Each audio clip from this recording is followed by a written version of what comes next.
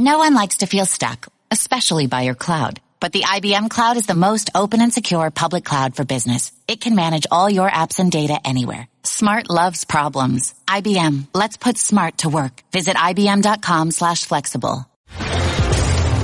This is The Sporting Life on ESPN Radio and the ESPN app. Here's Jeremy Schaap. Mike Tannenbaum, the longtime NFL executive who's run the Dolphins. He was the general manager of the New York Jets as well. Mike, thank you for joining us. It's great to be with you. How's it going, Jeremy? It's good. It's good. So this is the time of year when you start getting really busy. What's it like being on the media side of things now? You know, it's been fantastic. You know, I love football. I can't get enough of it. I just had an amazing couple of days. Flew out to Ohio, was at Ohio State's first practice to watch Ryan Day make his debut as a coach with a fascinating transfer in Justin Fields, who was the number one recruit coming out of high school, more so than Trevor Lawrence. And then from there, had the honor and privilege of going to the Hall of Fame. I had two former players get inducted, Ty Law, who played mostly with New England, but we had him at the Jets, and then Kevin Mawai. So up here in Bristol, and it's all football all the time, and it's been a tremendous experience. Coming from the NFL executive suite experience to ESPN, again, on the media side, what has the transition been like for you? You know, it's been, everyone here has been phenomenal. I just try to bring, just another point of view to things. You know, there's been so much going on recently, from all the holdouts, from, you know, the Zeke Elliott's of the world to trades. And I just try to bring people behind the curtain and tell people, hey, here's what's actually going on. Here's what teams are thinking. And I just try to be honest and transparent and bring a point of view that hopefully enriches a discussion. But at the end of the day, it was really funny. I was on SportsCenter about 10 days ago, and I'm like, you know, we were talking between breaks, and Jay Harris goes, how's it going? I'm like, it's great. I'm like, how you doing? He's like, hey, you know, you put on a little makeup and talk sports. Who has it better than us? That's one of the secrets of ESPN, the makeup component to it. We're speaking with Mike Tannenbaum, the ESPN NFL insider, longtime NFL executive, who is, you know, kind of at the beginning of his media career. And, you know, one of the things whenever somebody comes to Bristol who's had a long and successful career on the other side of things, in the actual world of on the field stuff, the thought is always, well, this is just temporary. The ones who stick it out for the long term are few and far between. The temptations to go back to the job in the front office or coaching or whatever it might be are sometimes too great. You know, for you, how do you balance, you know, doing the job and also kind of keeping an eye out on what's going on in terms of that other world out there, which is still a possibility for you? You know, Jeremy, for me, one of my friends, and candidly, like a mentor of mine, is Dan Quinn, head coach of the Falcons, and he has a great expression, which is be where your feet are, you know, and be in the moment and be the best you can be.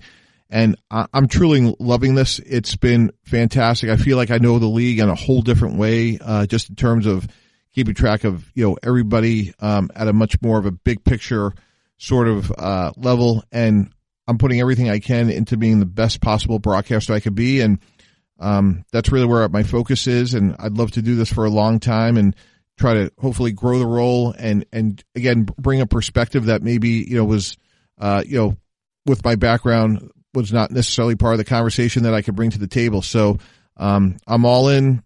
This is where my feet are, and I want to be the best possible broadcaster I could be. A lot of people get into TV from your side of things. You know, it's kind of a culture shock. They're often kind of surprised, I think, by the seriousness with which TV approaches this kind of coverage at ESPN, certainly when it comes to the NFL, perhaps especially. What has it been what you expected it to be in terms of the attention to detail, the expectations for accuracy and seriousness? I am blown away by how good people are here. I remember I was talking to somebody, it's funny, in the makeup room, and you spend a lot of time in the makeup room, Mike, it seems. I mean, yeah. Well, you know, my wife, amongst others, would tell you, you know, that's a place where I you know, could use a lot of help. We all belong. And it was interesting, Jeremy. We were talking about, like, at 1 minute, we were talking about Woj and then Schefter and then all these, and I'm like, boy, that person's really good at what they do. Boy, that person's really good at what they do. And then you're on SportsCenter, And the makeup person said to me something so fundamental and so accurate. They're like, well, that's why they're at ESPN, because they're at the best at what they do. And I truly feel that way. Like when I'm on this campus in Bristol, everything is best in class. Like the information that's provided, the talent, the production people, the producers, they challenge you, they get you out of your comfort zone. And I really feel like every time I hear it, it's very stimulating. I feel like I've improved. I've learned a lot. And for me, those are the environments I really enjoy being in. The ones where I like to think I have a growth mindset, Jeremy. Like I want to keep learning. I want to keep getting better. And every experience here has been a little bit different. 1 minute you could be on a, video conference call. The next one it's, live TV, obviously, or it's a studio show. There's a lot of different aspects to it. And whoever I've come across and whatever their respective discipline is, Jeremy, they have been unbelievably impressive. We're speaking with Mike Tannenbaum, the longtime NFL executive. He also dabbled in the representation business for a few years. He's now been at ESPN for a couple of seasons. And you worked for the Browns, the Saints, the Jets, the Dolphins. One thing that always interests me as somebody who covers sports is just you would think there would be a model for doing things the right way in every league, that you would see the success of one franchise, it would be duplicated over and over again. But in fact, what we see is teams that operate in very different ways from each other with varying degrees of success. Some teams that can't seem to ever get out of their way. Some teams that seem to always know how to do it the right way. Is there a single culture in the NFL, or is it a bunch of, teams doing it their own way? I think, if we were talking about building a football team, running ESPN, whatever business, bagel store in New York, you see, I'm trying to stay away from these makeup sort of references. but stick with the carbs. Okay, always good. Yeah. Jeremy, I would say there's certain indices of any of those companies, and that's, you want people that are hardworking, honest, and really have growth mindsets. And I'll give you a perfect example of what I'm talking about. There was a podcast about 2 months ago that Adam Schefter was interviewing Dan Orlovsky. And Dan Orlovsky was talking about when he got released by the Rams. And for 45 minutes, Sean McVay personally sat down with Orlovsky and said, hey, which team installed the best? Which team were you with that had the best food? Who had the best travel? Who had the best practice schedule? And that's not a coincidence that Sean McVay is as successful as he's been because of his innate curiosity and growth mindset.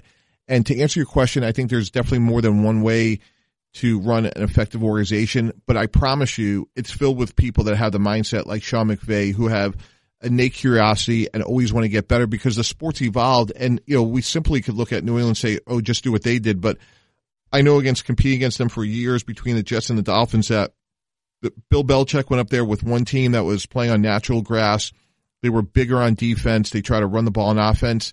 And over time, they went to artificial surface. They have obviously an iconic Hall of Famer in Tom Brady. And, they obviously play to his strengths. And I think that's one of the things that, and I've had the good fortune of working for Coach Belichick twice. He'll often talk about, being game plan specific or matchup specific. And that's another sort of manifestation of having a growth mindset of what's going to give us the best chance to win. So I think it's really more about the people and a mindset than necessarily, how an organization's set up. How has life changed for those who are on the inside, who have those coveted jobs that they've wanted presumably all their lives in the NFL? How has it changed in the last quarter century, in terms of, the amount of hours you have to put in, the amount of dedication, the constancy of the work? I've been really fortunate to been able to talk to people before me, like the Ron Wolfs of the world, Bill Polian, Jerry Angelo,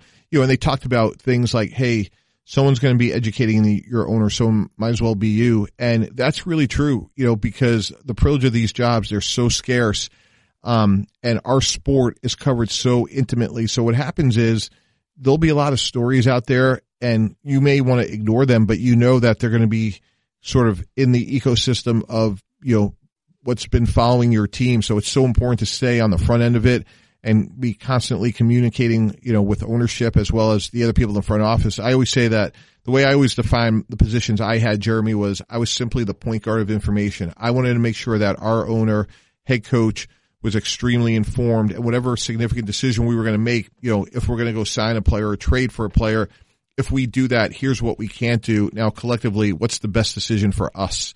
And not only was it a 24/7 sort of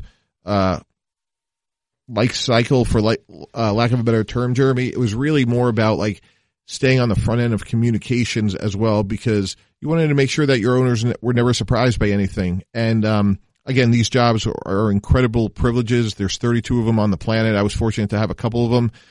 But I work really hard and make sure that I try to stay on the front end of news cycles the best I could. Speaking with Mike Tannenbaum. Mike, we've seen over the last decade the emergence of a lot of young coaches having success, and it's a different mindset from the NFL a quarter century ago, where you had to have decades of experience to get those jobs. You had to have put in years as a coordinator. You had to have put in years before that as an assistant coach. And now it's almost like what happened in baseball after Theo Epstein had that success with the Red Sox in 2004. People are looking for young, hungry coaches, even though the guys who won the most Super Bowls in the last decade are the oldest coaches in the league. When teams decide to go very young at the head coaching position, what are the potential risks? What are the rewards? Every situation is going to be a little bit different, but I would say when, for example, we had Coach Gase in Miami, obviously very young, so there's a relatability to, the players in terms of how they communicate, as something as fundamental as that, Jeremy, texting or in social media, they're much more familiar with that. With that said, you could look at Adam's staff with the Jets now, and you can see that Greg Williams, former head coach, Joe Vitt, former head coach, having wisdom around him is a really, I think, an effective way of balancing sort of the lack of experience, but the ability to communicate and relate with having some people there that you can have as sounding boards. And really, to me, the perfect example is Sean McVay. Sean McVay was obviously a dynamic play caller, obviously very smart guy with great football acumen on the offensive side of the ball. And then you have somebody like Wade Phillips, who's been, a coordinator or a head coach for countless years on the other side of the ball. So I think you want to have those effective balances. I think a really interesting sort of dynamic moving into 2019, Jeremy, is going to be what happens in Arizona, because you have Cliff Kingsbury, who, and we had Cliff at the Jets in 2005, but it's an unbelievably unique fact pattern. This was a guy that was let go coaching at the Big 12, and he was an offensive coordinator at USC for about 3 weeks, and now he has one of the 32 most sought-after jobs in the profession. If he's successful, that really will change the paradigm, in my opinion, in terms of hiring and sort of the whole selection process. It's really going to be interesting, because Cliff is a very talented and smart guy, but obviously he has skipped so many steps to have the seat that he currently has. It's interesting too, right? I mean, he's a guy who played for Mike Leach in college at Texas Tech, was a protege of Mike Leach's, didn't have nearly the success that Mike Leach had as a head coach in that job, and yet Mike Leach never gets a sniff at the NFL. Well, why does that kind of thing happen? I think part of it is, and Mike's a fascinating guy. I love picking his brain. I've heard him talk. I read about him all the time. Part of it is, you're the face of the franchise, and I'm sure there's some sort of, hesitation or consternation of, if you have somebody as flamboyant as Mike Leach, how is he going to be as the face of your organization? So, it's a really fair point you're bringing up, because he has been successful. He has developed the quarterback. He has brought a lot of innovation to, the position and the programs he's been on. So it's an interesting, discussion. And hey, if we're sitting here in January of 2020 and the Arizona Cardinals are the surprise team of the NFL, and they're sitting there with 9 wins and they're going to the playoffs, I bet you people like Mike Leach will definitely be part of the conversation moving forward. We're speaking with Mike Tannenbaum, the longtime NFL executive, now works at ESPN as an NFL insider. Another name I just want to throw out there, a guy I covered when he was playing high school football. That's how old I am, Mike. Josh McDaniels, who of course was a head coach briefly in the NFL with the Denver Broncos, but is back to being the offensive coordinator in New England. You know Josh McDaniels, very talented. Why is he still a coordinator? Why hasn't he returned to the head coaching ranks, a guy like Josh McDaniels? Well, I think he certainly could have had that opportunity going back a year ago with the Colts. And I think Josh is really, at the end of the day, dealing from a position of strength, Jeremy. He is in an ideal situation. He's coaching, obviously, an iconic player in Tom Brady. He has all the support of ownership and his head coach in Bill Belichick. Josh is also a very thoughtful family man. So I think for him, it's going to have to be the ideal situation, and it's going to have to check every box. So I think when it's all said and done, he'll definitely be a head coach again. When and if, that's really an interesting discussion. But again, I think at the end of the day, he's in an ideal situation. So he can, be very particular in what his next opportunity looks like. I would be remiss, Mike, if I didn't ask you what you thought about the Cleveland Browns this year, because everybody's talking about the Cleveland Browns as if they've won 6 Super Bowls in the last 20 years. Is there any possible way for them to be as good? This is another team for which you worked a long time ago, when Bill Belichick was there. Is there any way for them to possibly live up to the hype and the expectations, which to me seem totally out of proportion to what they should be for a franchise that hasn't been to the playoffs in, 16 years, something like that? I totally agree with you. I have real concerns, starting with their head coach. I think Freddie Kitchens, if you and I owned a team and we said, hey, we want to have a great coach in 5 years, Freddie Kitchens would be on my short list. I think he has a chance to be a really good coach. With that said, a year ago at this time, he was a position coach. He is learning how to drive going 90 miles an hour in the left-hand lane. And I think what's more interesting about the Browns than anything is not when they lose 49-46, because a lot of obviously egos and firepower on the offensive side of the ball, they'll be satisfied when they lose in the 40s. What I'm interested to see in the fall, what happens when they win 6-3? What happens when they win 10-6 and Baker Mayfield throws 4 interceptions? That to me will be the real litmus test in, can this team have sustainability? Because I'm a huge believer in Mike Tomlin. I'm a huge believer in John Harbaugh. And coaching in the NFL matters. And Mike Tomlin's never had a losing record. And I don't think that's really had enough coverage. So on paper, they're obviously vastly improved. Although I think there's still some concerns about their tackles.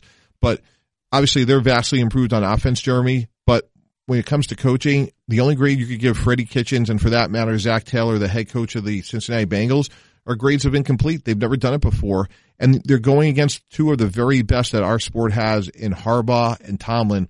And that matters. It matters a lot. And it matters after a win in as much as after a loss. So I'm proceeding with caution with Cleveland. I think they'll be improved, but I think they still have a ways to go. Is Mike Tomlin on the hot seat after last year's disappointments and all of the locker room stuff? This is like one of the challenges. One of the decisions that didn't work out for us at the Jets was we go to 2 championship games, we stub our toe, and we move on from Brian Schottenheimer as the offensive coordinator. And, you look back at that and you say, was that really a good decision? And Mike Tomlin's a really good coach. And if they ever moved on from him because they're not exactly happy where the team is right now, who are you going to get that's better? I mean, look at the record he's had over and over. And I think really what's so interesting is his acumen in player development. And I mean specifically, you look at the guys that the Santonio home, the list is so long of all the guys they've moved on from at receiver or at pass rusher. They've done such a great job of developing replacements year in and year out. And Le'Veon Bell's the next guy. Antonio Brown's moved on. And I'm telling you, if we're sitting here in October, you and I are going to have a conversation. Wow, did you see Smith-Schuster? Did you see James Conner? Did you see James Washington, the 2nd-round pick a year ago at receiver from Oklahoma State? So there's going to be all sorts of players that will play that have been under the radar for the Steelers, and I think Coach Tomlin deserves a lot of credit for that. Mike, it's always a pleasure. I hope we will be speaking in October and that you haven't taken some high-profile job back in the NFL and we get to hang out in the makeup room in Bristol some more. Mike Tannenbaum is a longtime NFL executive, 25 years in the league. He is now an ESPN NFL insider. Mike, thanks so much for spending some time here with us on The Sporting Life. Thanks a lot. Really appreciate you having me. I'm Jeremy Schaap, and you can listen to new editions of The Sporting Life every Saturday and Sunday morning on ESPN Radio and the ESPN app, beginning at 6 a.m. Eastern Time.